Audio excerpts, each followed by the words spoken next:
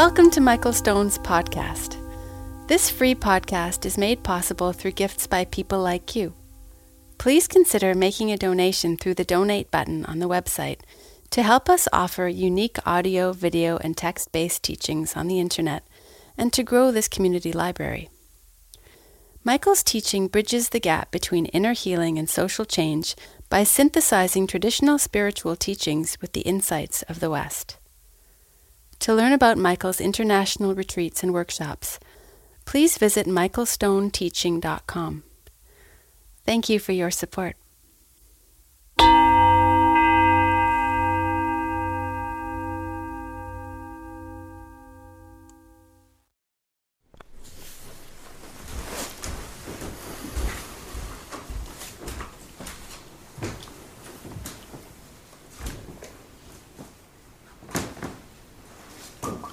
So, good afternoon, Buddhas and Bodhisattvas.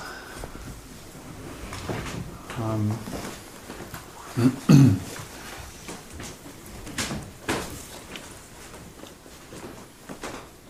was thinking at the break when I was younger, I went on this retreat where the teacher said, if you feel when you're sitting that, the schedule was different. It was 45 minutes sitting, 45 minutes walking, 45 minutes sitting, 45 minutes walking. And the walking was outside. So the teacher said, if you really feel when you're sitting like you're kind of in the zone and really calm and starting to get concentrated, then don't do the walking. Just stay sitting during the walking. So I thought, that's a brilliant idea. So I decided that for the retreat I wouldn't get up. I would just sit. And the food was so bad I didn't have bowel movements anyway, so I could just sit forever. And I remember, like at one point, just like my legs were just completely numb, and I was like, this must be the beginning of samadhi. And the point of all this was the Dharma talks were in the evening, and I was so exhausted by the time the Dharma talks came around, I would say to myself, finally the entertainment. Finally a break. So,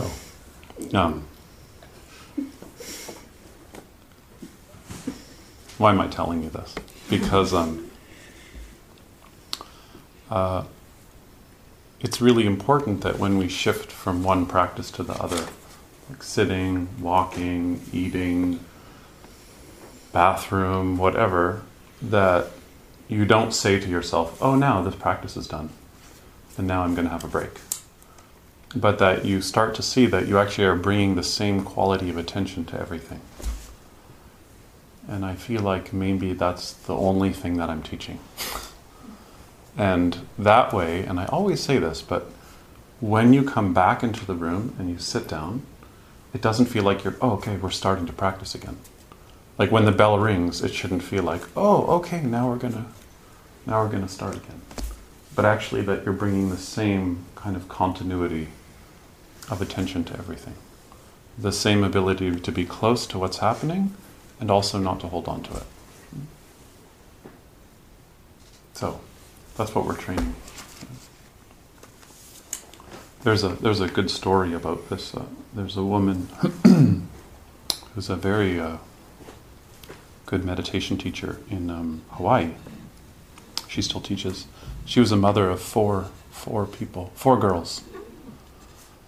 I have 2 boys and something on the way, and I'm like totally terrified of having a girl. I can't imagine 4 girls. To me seems like. Some of you can give me some feedback on this later, but anyways, what's her name again? Somebody know? Yeah. She has a beautiful name. It'll come, anyways. So, do you know who I'm talking about? Yeah. Okay. She was a nun before. Yeah, there's this great story where she was a single mom, so she went on a retreat. It was very hard for her to get coverage. Imagine. Well, you can imagine. Yeah. Girls? Okay, so this story is for you. Yeah, twins. Okay, so even worse. So she goes on a retreat, and then at the end of the retreat, the teacher says the same thing we all do, which is go home and sit every morning. Wake up and sit. You can do it. So she put up her hand and said, I'm a mom of 4 girls. I can't. A single mom. I can't do it. And the teacher said the same thing we all say. Yes, you can. You can do it. You can wake up early in the morning and you can sit. You can do it.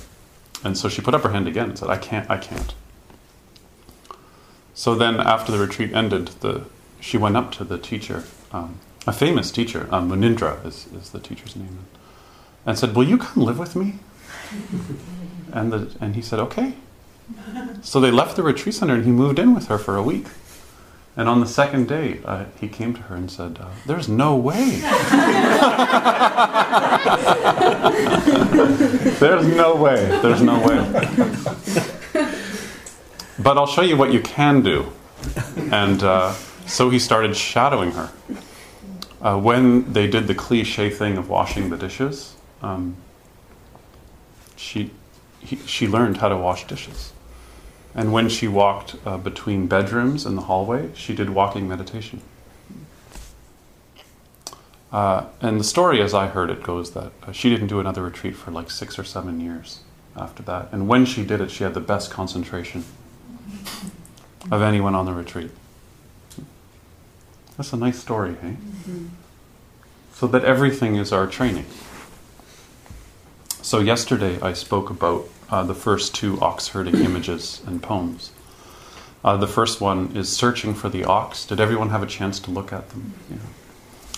And the second one is Finding the Traces of the Ox. And I spoke about how the door of intimacy is always open. But we cover it up all the time. And then I talked about how there are various attitudes that creep into our practice. And that our perception is never clean. It's always biased. And so it's important that in our practice, we're able to notice the quality of how we're paying attention and refining that all the time. Then I talked about how our insight really needs to be embodied. And I ended with the surprise ending, which is that one way of reading the ox herding pictures, if you don't read the poems, is that the ox is hiding. But the surprise ending yesterday was, it's not the ox that's been hiding, it's you.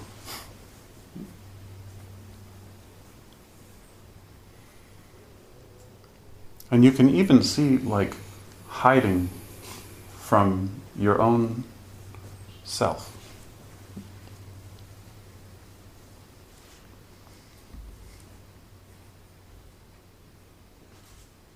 So this practice that we do is not an aggressive practice.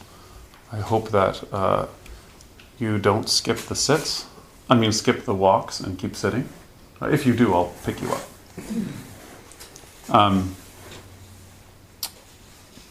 And we're not trying to make thoughts and feelings and sensations disappear, which is a kind of aggression. And yet at the same time, it's important that your mind quiets and deepens. If we don't allow thoughts and emotions to float away and churn us over and over and over again, forever and ever and ever, if we keep allowing that to happen, then we just continue to get driven by our identity and all the passions associated by that theoretical self that we identify with. And if you do that, if you sit and you just get carried away all the time, you're probably wasting a lot of time on your cushion. I know I've sat retreats where I've just spaced out and watched the movie of me the whole time. But eventually we'll find some peace, and part of our practice is to intensify that peace. This is the third noble truth, which is to really know that experience of stopping, to really know that experience of peace. So I'm going to cover 2 more stages today.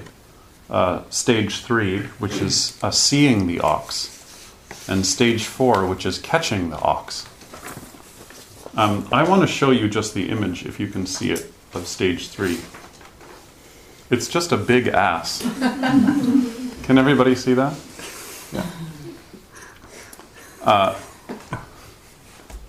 And the poem, which is here on the side, says, "The Song of the Yellow Oriole." I don't know, do you have orioles here? Big. Big orioles here? Yeah. So the song of the yellow oriole echoes in the forest. Do you feel like these poems are written about this landscape? Is anyone getting this sense yet? The song of the yellow oriole echoes in the forest.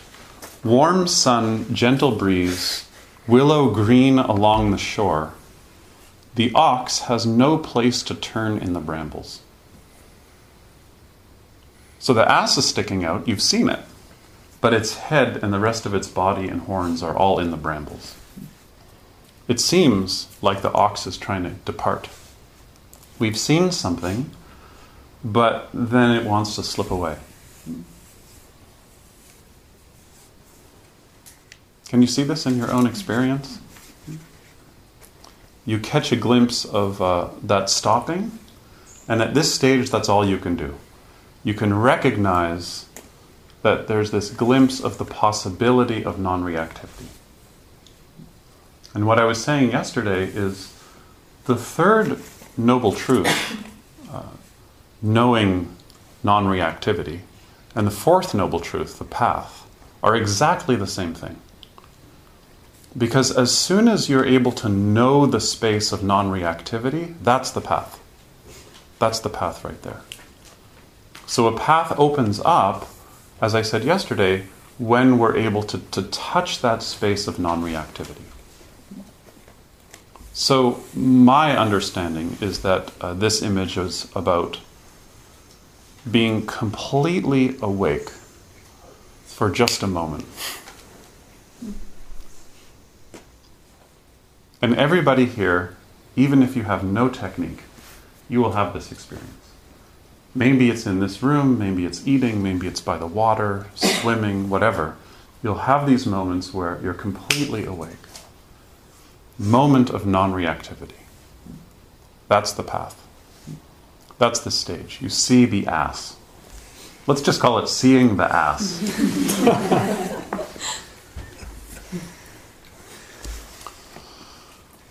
There was a famous teacher named Guishan, and he gave a student, a monk, a koan.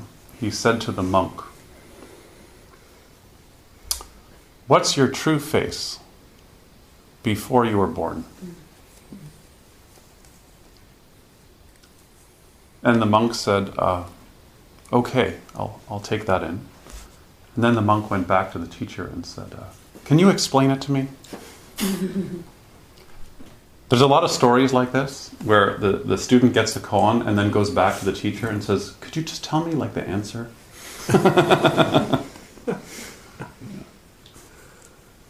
There's actually there was an Israeli academic who was a Zen practitioner who was so fed up with how koans were taught that he wrote the answers to all of them and published it. Which of course is impossible. But anyways, he obviously he missed this one, because what the teacher said to him, Guishan, was, if I'm explicit with you, if I explain it to you explicitly, then in the future you'll resent me for it. Plus, if I tell you the answer, it will be my answer and not your answer. That's why I tell some of you, when you come in for an interview and I give you a practice to work with, just keep it a secret. Don't tell anybody. Not like we're trying to start a cult here or something and you should keep but that could be interesting. We could talk about that. But more that only you can answer this practice. Only you can answer this practice. So, the story goes is that the monk couldn't work with it and just didn't know where to go with it. What's my original face?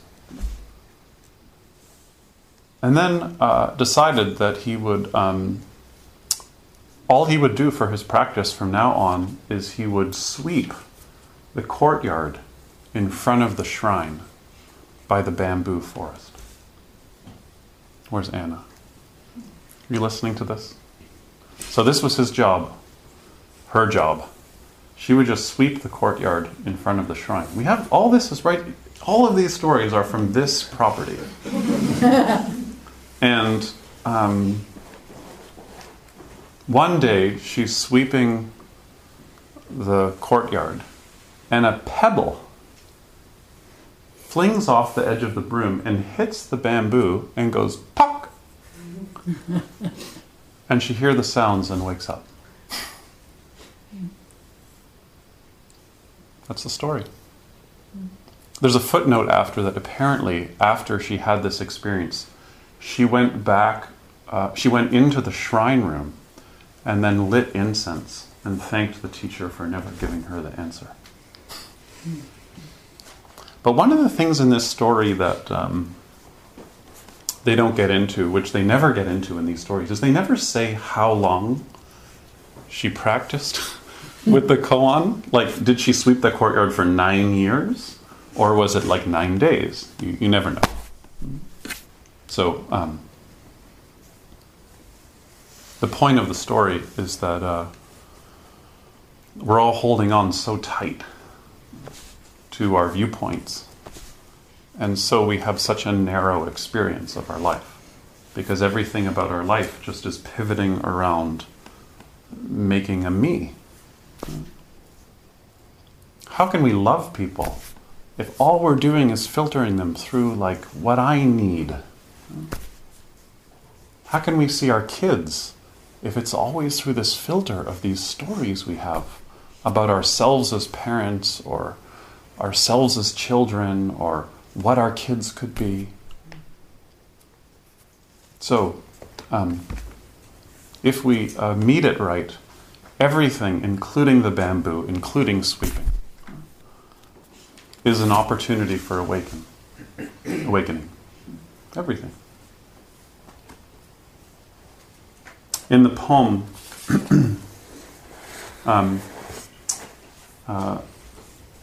there's this wonderful line, warm sun, gentle breeze, willows green along the shore. Have you guys been feeling that? Warm sun, gentle breeze. That's actually my favorite part of this poem.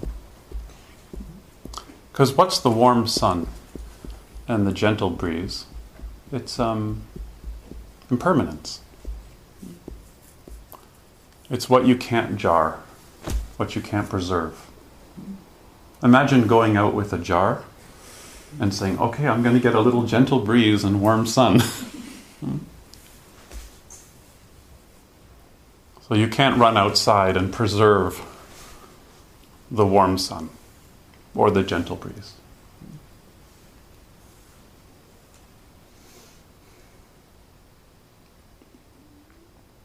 You can't do this with your relationships either.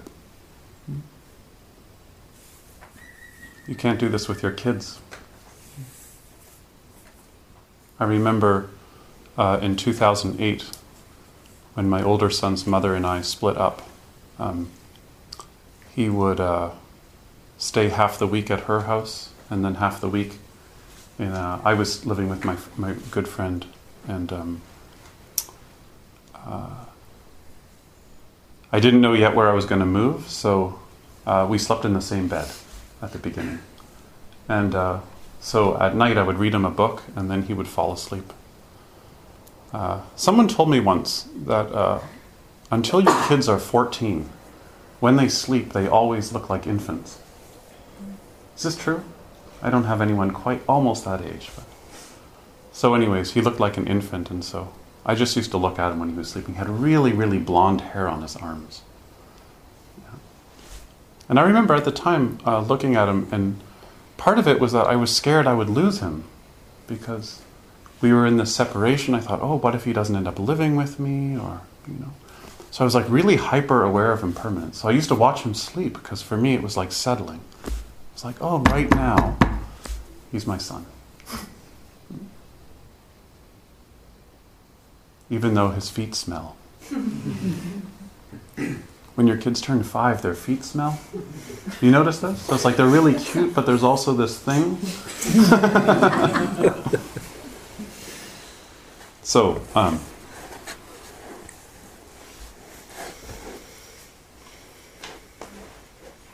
the warm sun, the gentle breeze, the people we love, it's all impermanent. And because it's impermanent, it's beautiful. It's precisely because it's impermanent that we're so crazy about it. Your body is aging, and because it's aging, it's beautiful. So we need to enter more deeply to see how everything is alive. This river is a living organism. Your mind is a living organism. And intimacy means having a relationship with this fluidity, but not leaving anything out, not compartmentalizing. I remember when I spent time in a monastery in Japan, and when we would bathe, the practice was you fill this basin up so it's only 3/4 full. You never fill it up all the way. You just take enough, just what you need for bathing. And then you wash, and then when you have, at the end you have this dirty water, and you take the water that's dirty, and the method was when you pour it out, you pour it towards yourself. And if you've ever done oryoki practice, which is a monastic form of eating, whenever you have the dirty water at the end, when you pour it, you also always pour it towards yourself. And I never really it always seemed confusing. It's something dirty, why would you pour? And then I started to realize, because you're not making it separate. It's to include it. So I think this is a good metaphor, good training for us. Whatever's showing up, we can include it. And this helps us have some self-respect also, because it gives us a deeper version of ourselves, a wider version of ourselves. And I think it's good to do this when you bow too. I encourage you to really get into this bowing practice. Yesterday I said one thing you can work on with bowing is find this balance between the form of the bowing, but also completely being yourself. Can everybody see how there's a few years of practice there?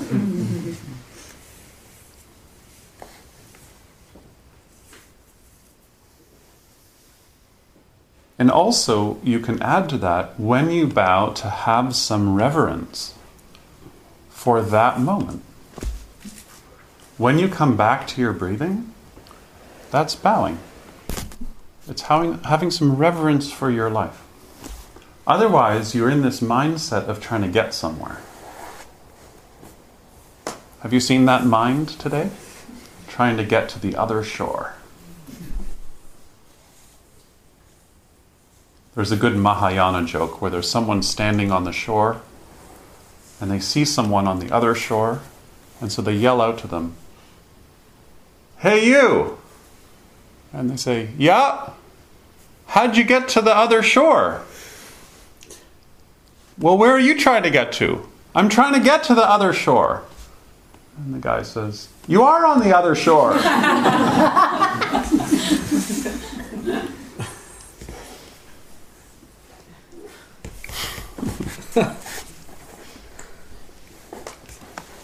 So, a lot of the times we're trying to get to the other shore just because we're afraid of this shore. And in the interviews yesterday, fear came up for lots of people. And so much of what we're afraid of, is a phantom. It's not real. It's a projection of something in the future. And when we aren't really getting down into the body with some courage and some stability, then we never really find out what's worth being afraid of. We're just in the ghost world. So, as I said yesterday, you can be intimate with any mental state.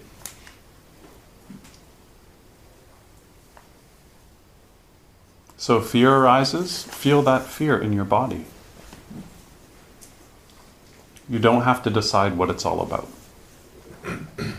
Human beings love to decide what everything's about. We're meaning-making creatures. I went for a short walk, finally, today, and I saw some cattle, and I was thinking to myself, I don't think cattle have unreal lives.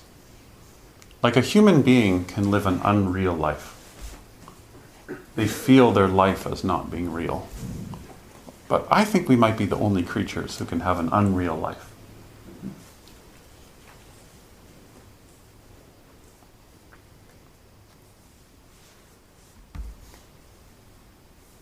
So when you do this practice, we're investigating underneath this realm of meaning. Moment-to-moment awareness. And there's two sides to it. One is you investigate. Look deeply. And the other side is you receive, when you investigate, a transmission of meaning. The meaning doesn't come from you, it comes from the other side. Just like walking. The stepping seems like it comes from you, but actually the support's coming from the other side. So the practice is active, and it's also passive. You see? If you do the active work of investigating and coming back over and over, then you will get transmission. A transmission of a deeper meaning. And this is deeply satisfying in your heart, because we're all here because our heart is longing for something true. And the longer that you practice, the more that you will see there are layers of depth that you had no idea. You can't see till you're closer. And I think that this longing to go deeper is actually essential. It's the religious project of our heart, which is to know what's true. Especially now, some of you might know, but I do lots of work with younger people. I've been trying to work with younger people. And one of the things I hear a lot from people when we talk about distraction and technology is that people like around the age of 20, the thing they most want is something deep. That's what they say. Like, what do they crave most? Just some kind of experience that's deeper.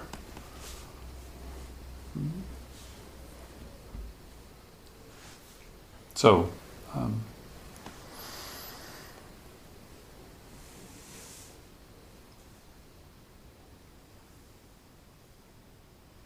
I feel like we study and we practice, and the transmission that we get is from our ancestors who've also done this practice. Every night we go outside. I've never done that outside before. We've always done this inside. It's really beautiful outside, actually. We go outside, and Emily is doing a fantastic job. Yeah. The woman who used to always lead this in Toronto, her name is Rose. Some of you know her. And she's Italian. So I kept thinking to myself, who on earth is going to be able to lead this? And then I thought, Emily can do it. So as soon as I chose Emily, I wrote to Rose and I said, Rose, an Italian's taking over your job. Every night we acknowledge people who are ill or have died. And you may have people on the list that you love or you've lost. And it's important to feel them in your practice, because they're with you practicing. They haven't gone anywhere. And in Japan, you can see this in Thailand too. They're not so big on God, but they're really into ancestors. They're really into peace with the dead. If you go to Thailand, you'll see on every front lawn is an altar for the ancestors. It's really, really important. And as we get older, we start losing people. And the fact is, the majority of humans belong to the dead. They've passed. So when a person is ill or dying, you need to celebrate their life somehow and acknowledge it. So that's why we do that. A couple people ask why we do that. And sometimes when people say the word mindfulness, I translate it in my mind as mourning, because I think it's a better term, actually. I don't love the term mindfulness because it feels like your mind. Like your mind. Do you know what I mean? Like if you say, be mindful of the breath, people like go from here to here, like to find the breath. So I used to always think about using the term whenever I was going to say mindfulness, I would just say awake instead. So be awake to your breathing, and it's kind of more like embodied, I feel like. But sometimes I also feel like another good word instead of mindfulness is mourning, is letting go. Because what is mindfulness practice? It's actually the ability to mourn. The ability to let go of what's dead in us, that's circling around and wants to be let go of. Like some spirit that can't leave until you acknowledge it. And so mindfulness is about balancing our attention so it's not caught. It's not sticking to anything. And it's not so much about being in the present moment, which is the hip way of talking about it. Because there's no present moment. As soon as you say present moment, it's gone. But mindfulness is more an embodied practice of just a balanced awareness. Balanced awareness. And you can have a balanced awareness not just of the present, but you can have memories of the past and have a balanced awareness of those memories. Or you can have prospective mindfulness, which is to think about the future. Not just now, but it's good. It's important to plan for the future. But you can do it with a balanced awareness. So, when you sit, if you feel your breathing, this is what this poem is saying. If you feel your breath and you feel the movement, the fluidity of life, and I always want to add to this, even if your technique sucks, then you will bump into spaciousness. You'll just bump into it. You'll be sitting, and then suddenly you'll be like, oh, it's really open. And it's profound to notice this spaciousness. And what's left in that spacious awareness is non-reactivity. You can't really say what it is. It's not you, but it's also not you. And it's not that and not that. And when you bump into spaciousness, one of the things that begins to change, which is the most important thing, is your conduct. Meditation might be the root of what we're doing here, but I always say that the most important thing actually is your conduct. We're training so that we have a beautiful bodhisattva conduct.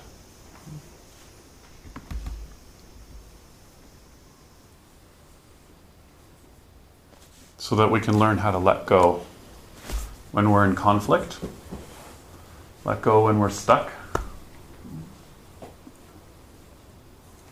and maybe in the end we'll learn how to let go when we're dying.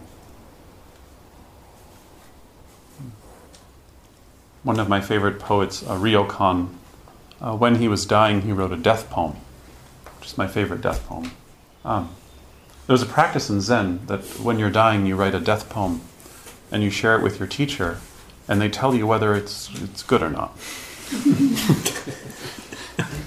I remember one of my teachers, Enkyo Roshi, had a friend who was dying, and I said, "How's she doing?" And she's like, "Well, the poem's coming along." She hasn't got a lot of time, but it's coming. It's coming. Here's Ryokan's death poem. Do you guys know the story of Ryokan? Do you know Ryokan at all? Japanese poet, beautiful poet, had an awakening experience, moved into a cabin in the middle of nowhere, and the only thing he did was write poems and play with little kids. That was his favorite thing to do in his old age, was just to play with little kids and make fun of rich people. Anyways, here's his death poem. Showing now its front side, then showing its back. Falling maple leaf. Isn't that nice? Showing the front side, then showing the back. A falling maple leaf. So simple. Maybe when you're dying, you'll be like, did I do a will? I don't know what. So, the purpose of this third teaching is when you see the ox, when you see the mind, when you see that clarity, stop and really notice it. Know it. Know that experience of non-reactivity. And then the fourth, catching the ox. Catching the ox. And I'll put these up later so you can see them. Here's the poem.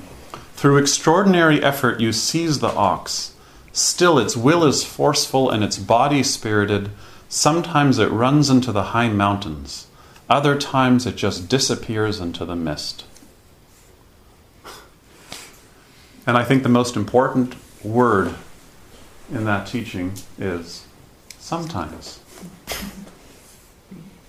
Do you notice that? As soon as you go towards it, has anyone had this experience? Like, you have just this moment of calm, and then you've been like, oh, I'm really, like, good at this. Yeah? I should actually become a teacher. So,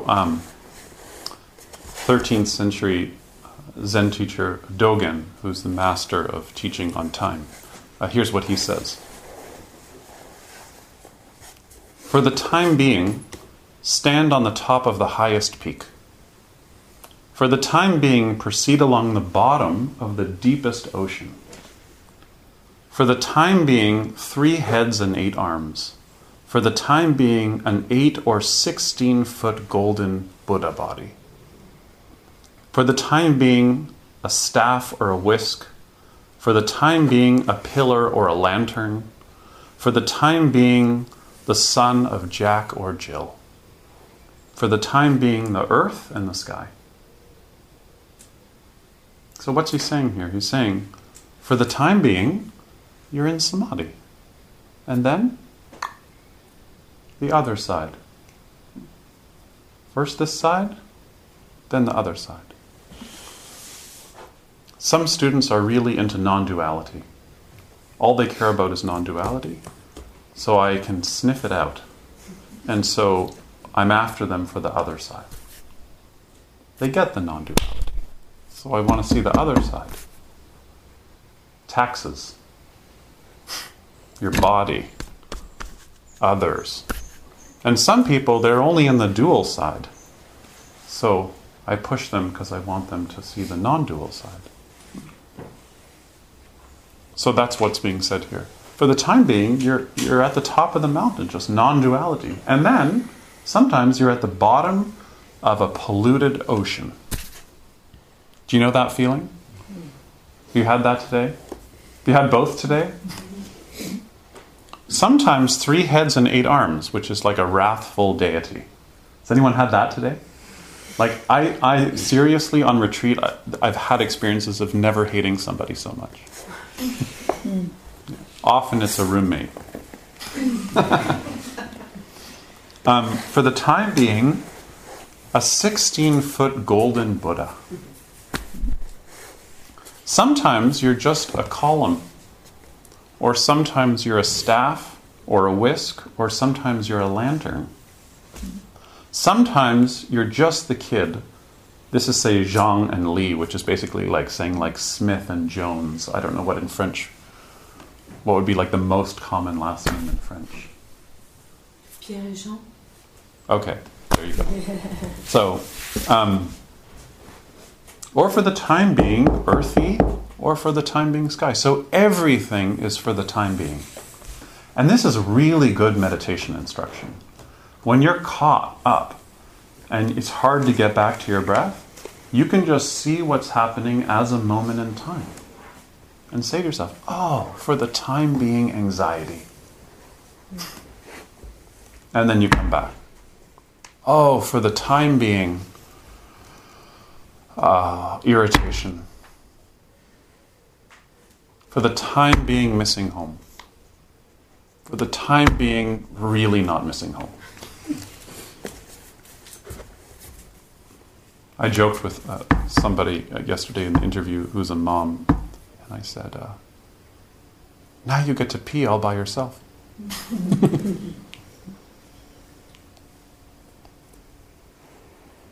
See, there's so many little freedoms. I remember the first time I wore robes, I said to my friend Koshin, when you wear robes, do you wear underwear? And he said, Michael, that's the great freedom.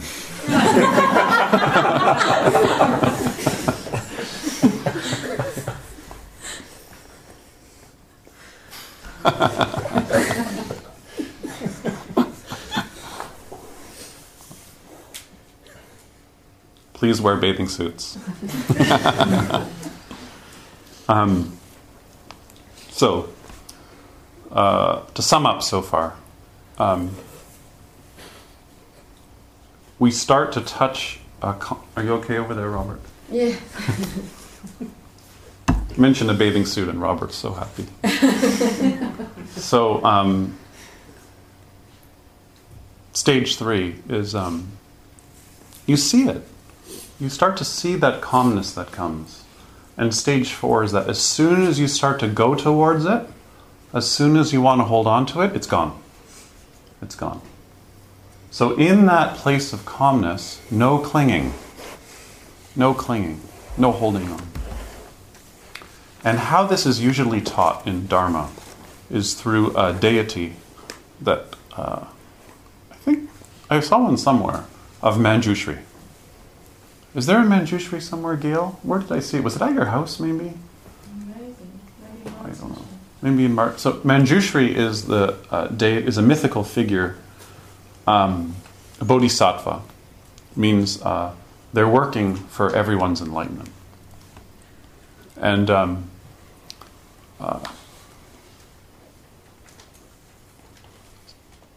more on that later. And they have a sword. They're carrying a sword. And I always think they're the most inspiring member of our Sangha, Manjushri. Manjushri embodies what it means to see life in a very grand way. And how many of you are familiar with Manjushri? Oh, just a couple. Have you seen this Buddha with the big sword? No? Okay, we'll have to bring one in here. We'll talk to Martin about that. Manjushri is always very good looking, very handsome. The most handsome deity is Manjushri. And the teaching around that is that our delusions make us ugly. And I always say this to people. I always tell them, if you practice for a while, you'll become more beautiful. Very popular in California. In California, I never teach about aging. Nothing about aging. But just that if you practice, you will become more beautiful. Yeah. And it's true, because when you practice, your self-consciousness starts to decrease. And the way you check and recheck yourself starts to decrease. And then you start to, in an embodied way, become more yourself. Because you're not checking yourself so much. And on retreat, you're also not in an environment where other people are turning you into anything. So you start to become free to be yourself, and then you're more beautiful. And I always thought we should do before and after photos as like an Instagram campaign on our retreat. Yeah. Like, do you remember what Klaus looked like the first day? And look at him today. It's amazing. So...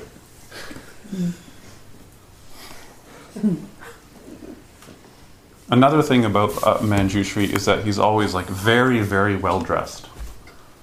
And the reason why is they say because Manjushri is just empty space. And the only way to recognize empty space is to create beauty around the empty space. That's why if you've just come into this Zen form, you might think, oh God, this is a little bit anal. But after a while, when you start getting the hang of it, you'll see, oh, this is so beautiful, actually. You know, all of us can fit in this tiny space and get around in such an elegant way with no talking.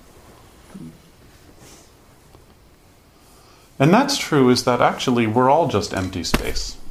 We rely on empty space. Because we're just causes and conditions changing. Like you might relate to me as Michael and have all kinds of ideas. Oh, Michael. But actually, like, I don't know who that is. And I don't know who you see. I try to learn who you're seeing, but I don't know who it is. I don't know who I am. Do you know who you are? It's empty space. So we dress it up so we can recognize what it is. And the last thing is the sword. It's said that Manjushri's sword gives life and takes life away. Because Manjushri's sword is symbolic. And some of you, if you practice Iyengar or Ashtanga Yoga, you chant from a text called the Yoga Taravali to Patanjali, who has Asi, Chankachakrasi, do you know this chant? Who has this sword that's sharp on two sides, which is the same sword as Manjushri. It's the sword that cuts through what's real and what's not real. And that's what we're training in this practice. You know? Every time I bang on this thing, my notes go away.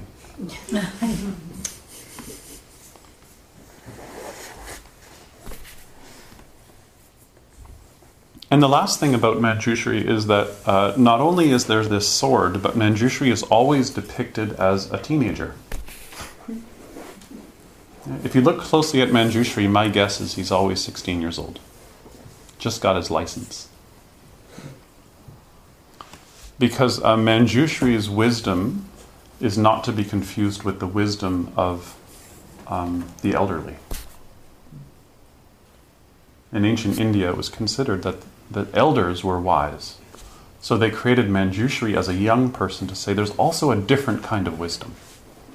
Not just the wisdom of life experience, but the wisdom of being able to cut through really sharply. Not holding on.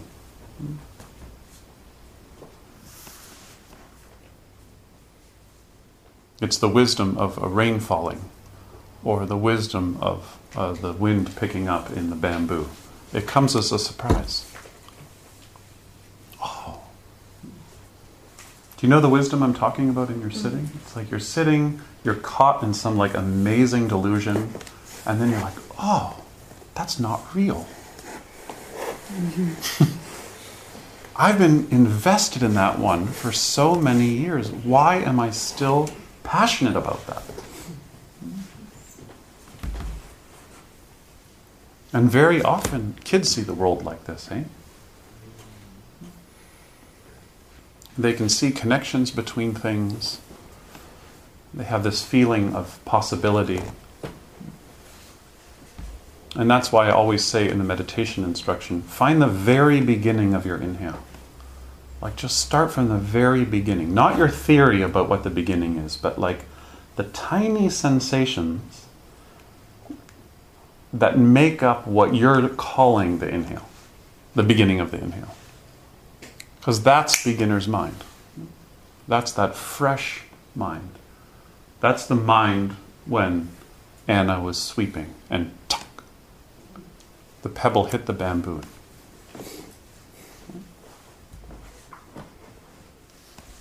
Dwelling on content in your meditation practice is very, very seductive.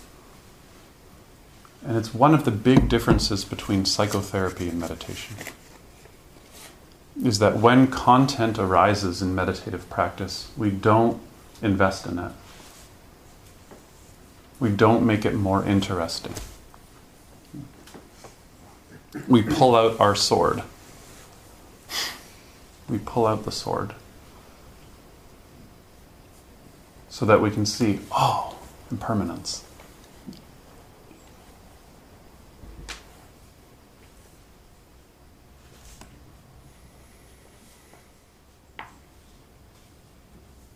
And then we can have a more beautiful conduct.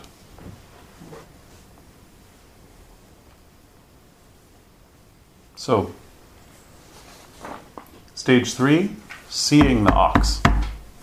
Seeing who you really are. Stage 4, catching the ox. But can you catch it? No. The catching the ox is the fantasy. Oh, I'm just going to remain in this place of non-reactivity. Oh, then the other side. The people you love at the beginning of this retreat will be the people who are annoying at the end of the retreat. And the people who are annoying at the end of the retreat, you're going to be crazy about it. At the beginning of the retreat, well, you'll be crazy about at the end of the retreat. All you have to do is be upright in your body.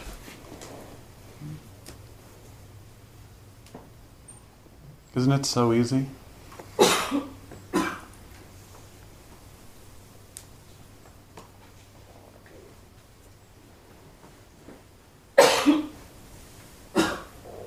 So I want to end with a poem.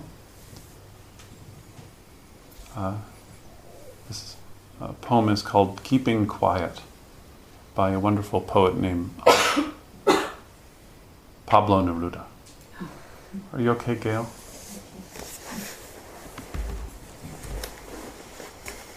I've loved his poems, actually, and some of you might know lots of his poems, but I've never heard this one.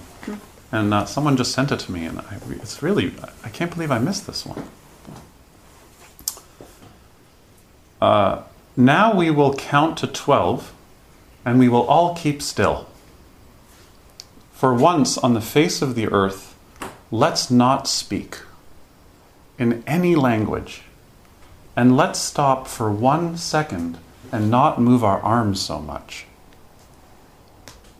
It would be an exotic moment without rush, without engines.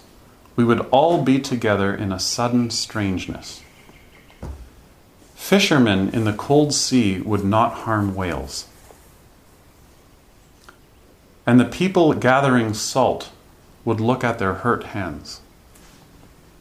Those who prepare green wars, wars with gas, wars with fire, victory with no survivors, they would put on clean clothes and walk about with other people in the shade doing nothing. What I want should not be confused with inactivity. Life is what it's about. I want no truck with death.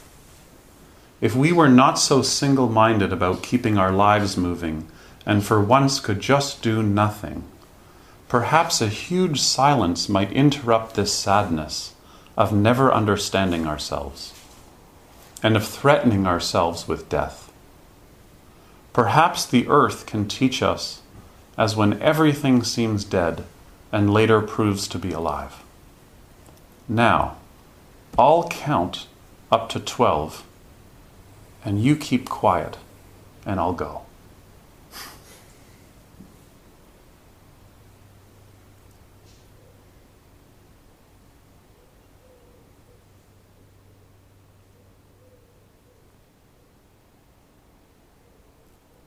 So we're not counting to 12.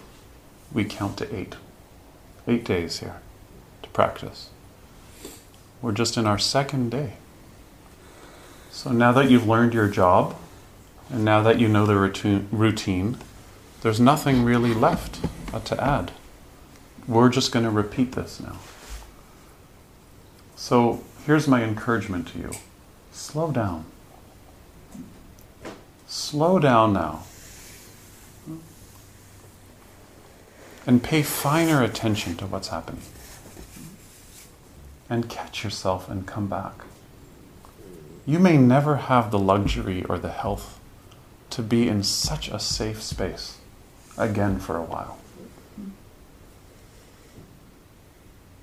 And you don't know in the next month or the next years how you're going to be needed by your family or by your community.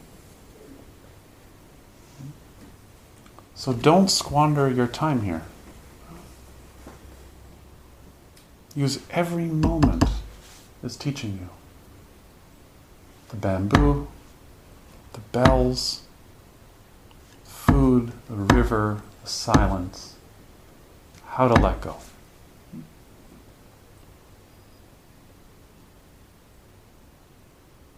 And then when you sense the ox, let go of that also.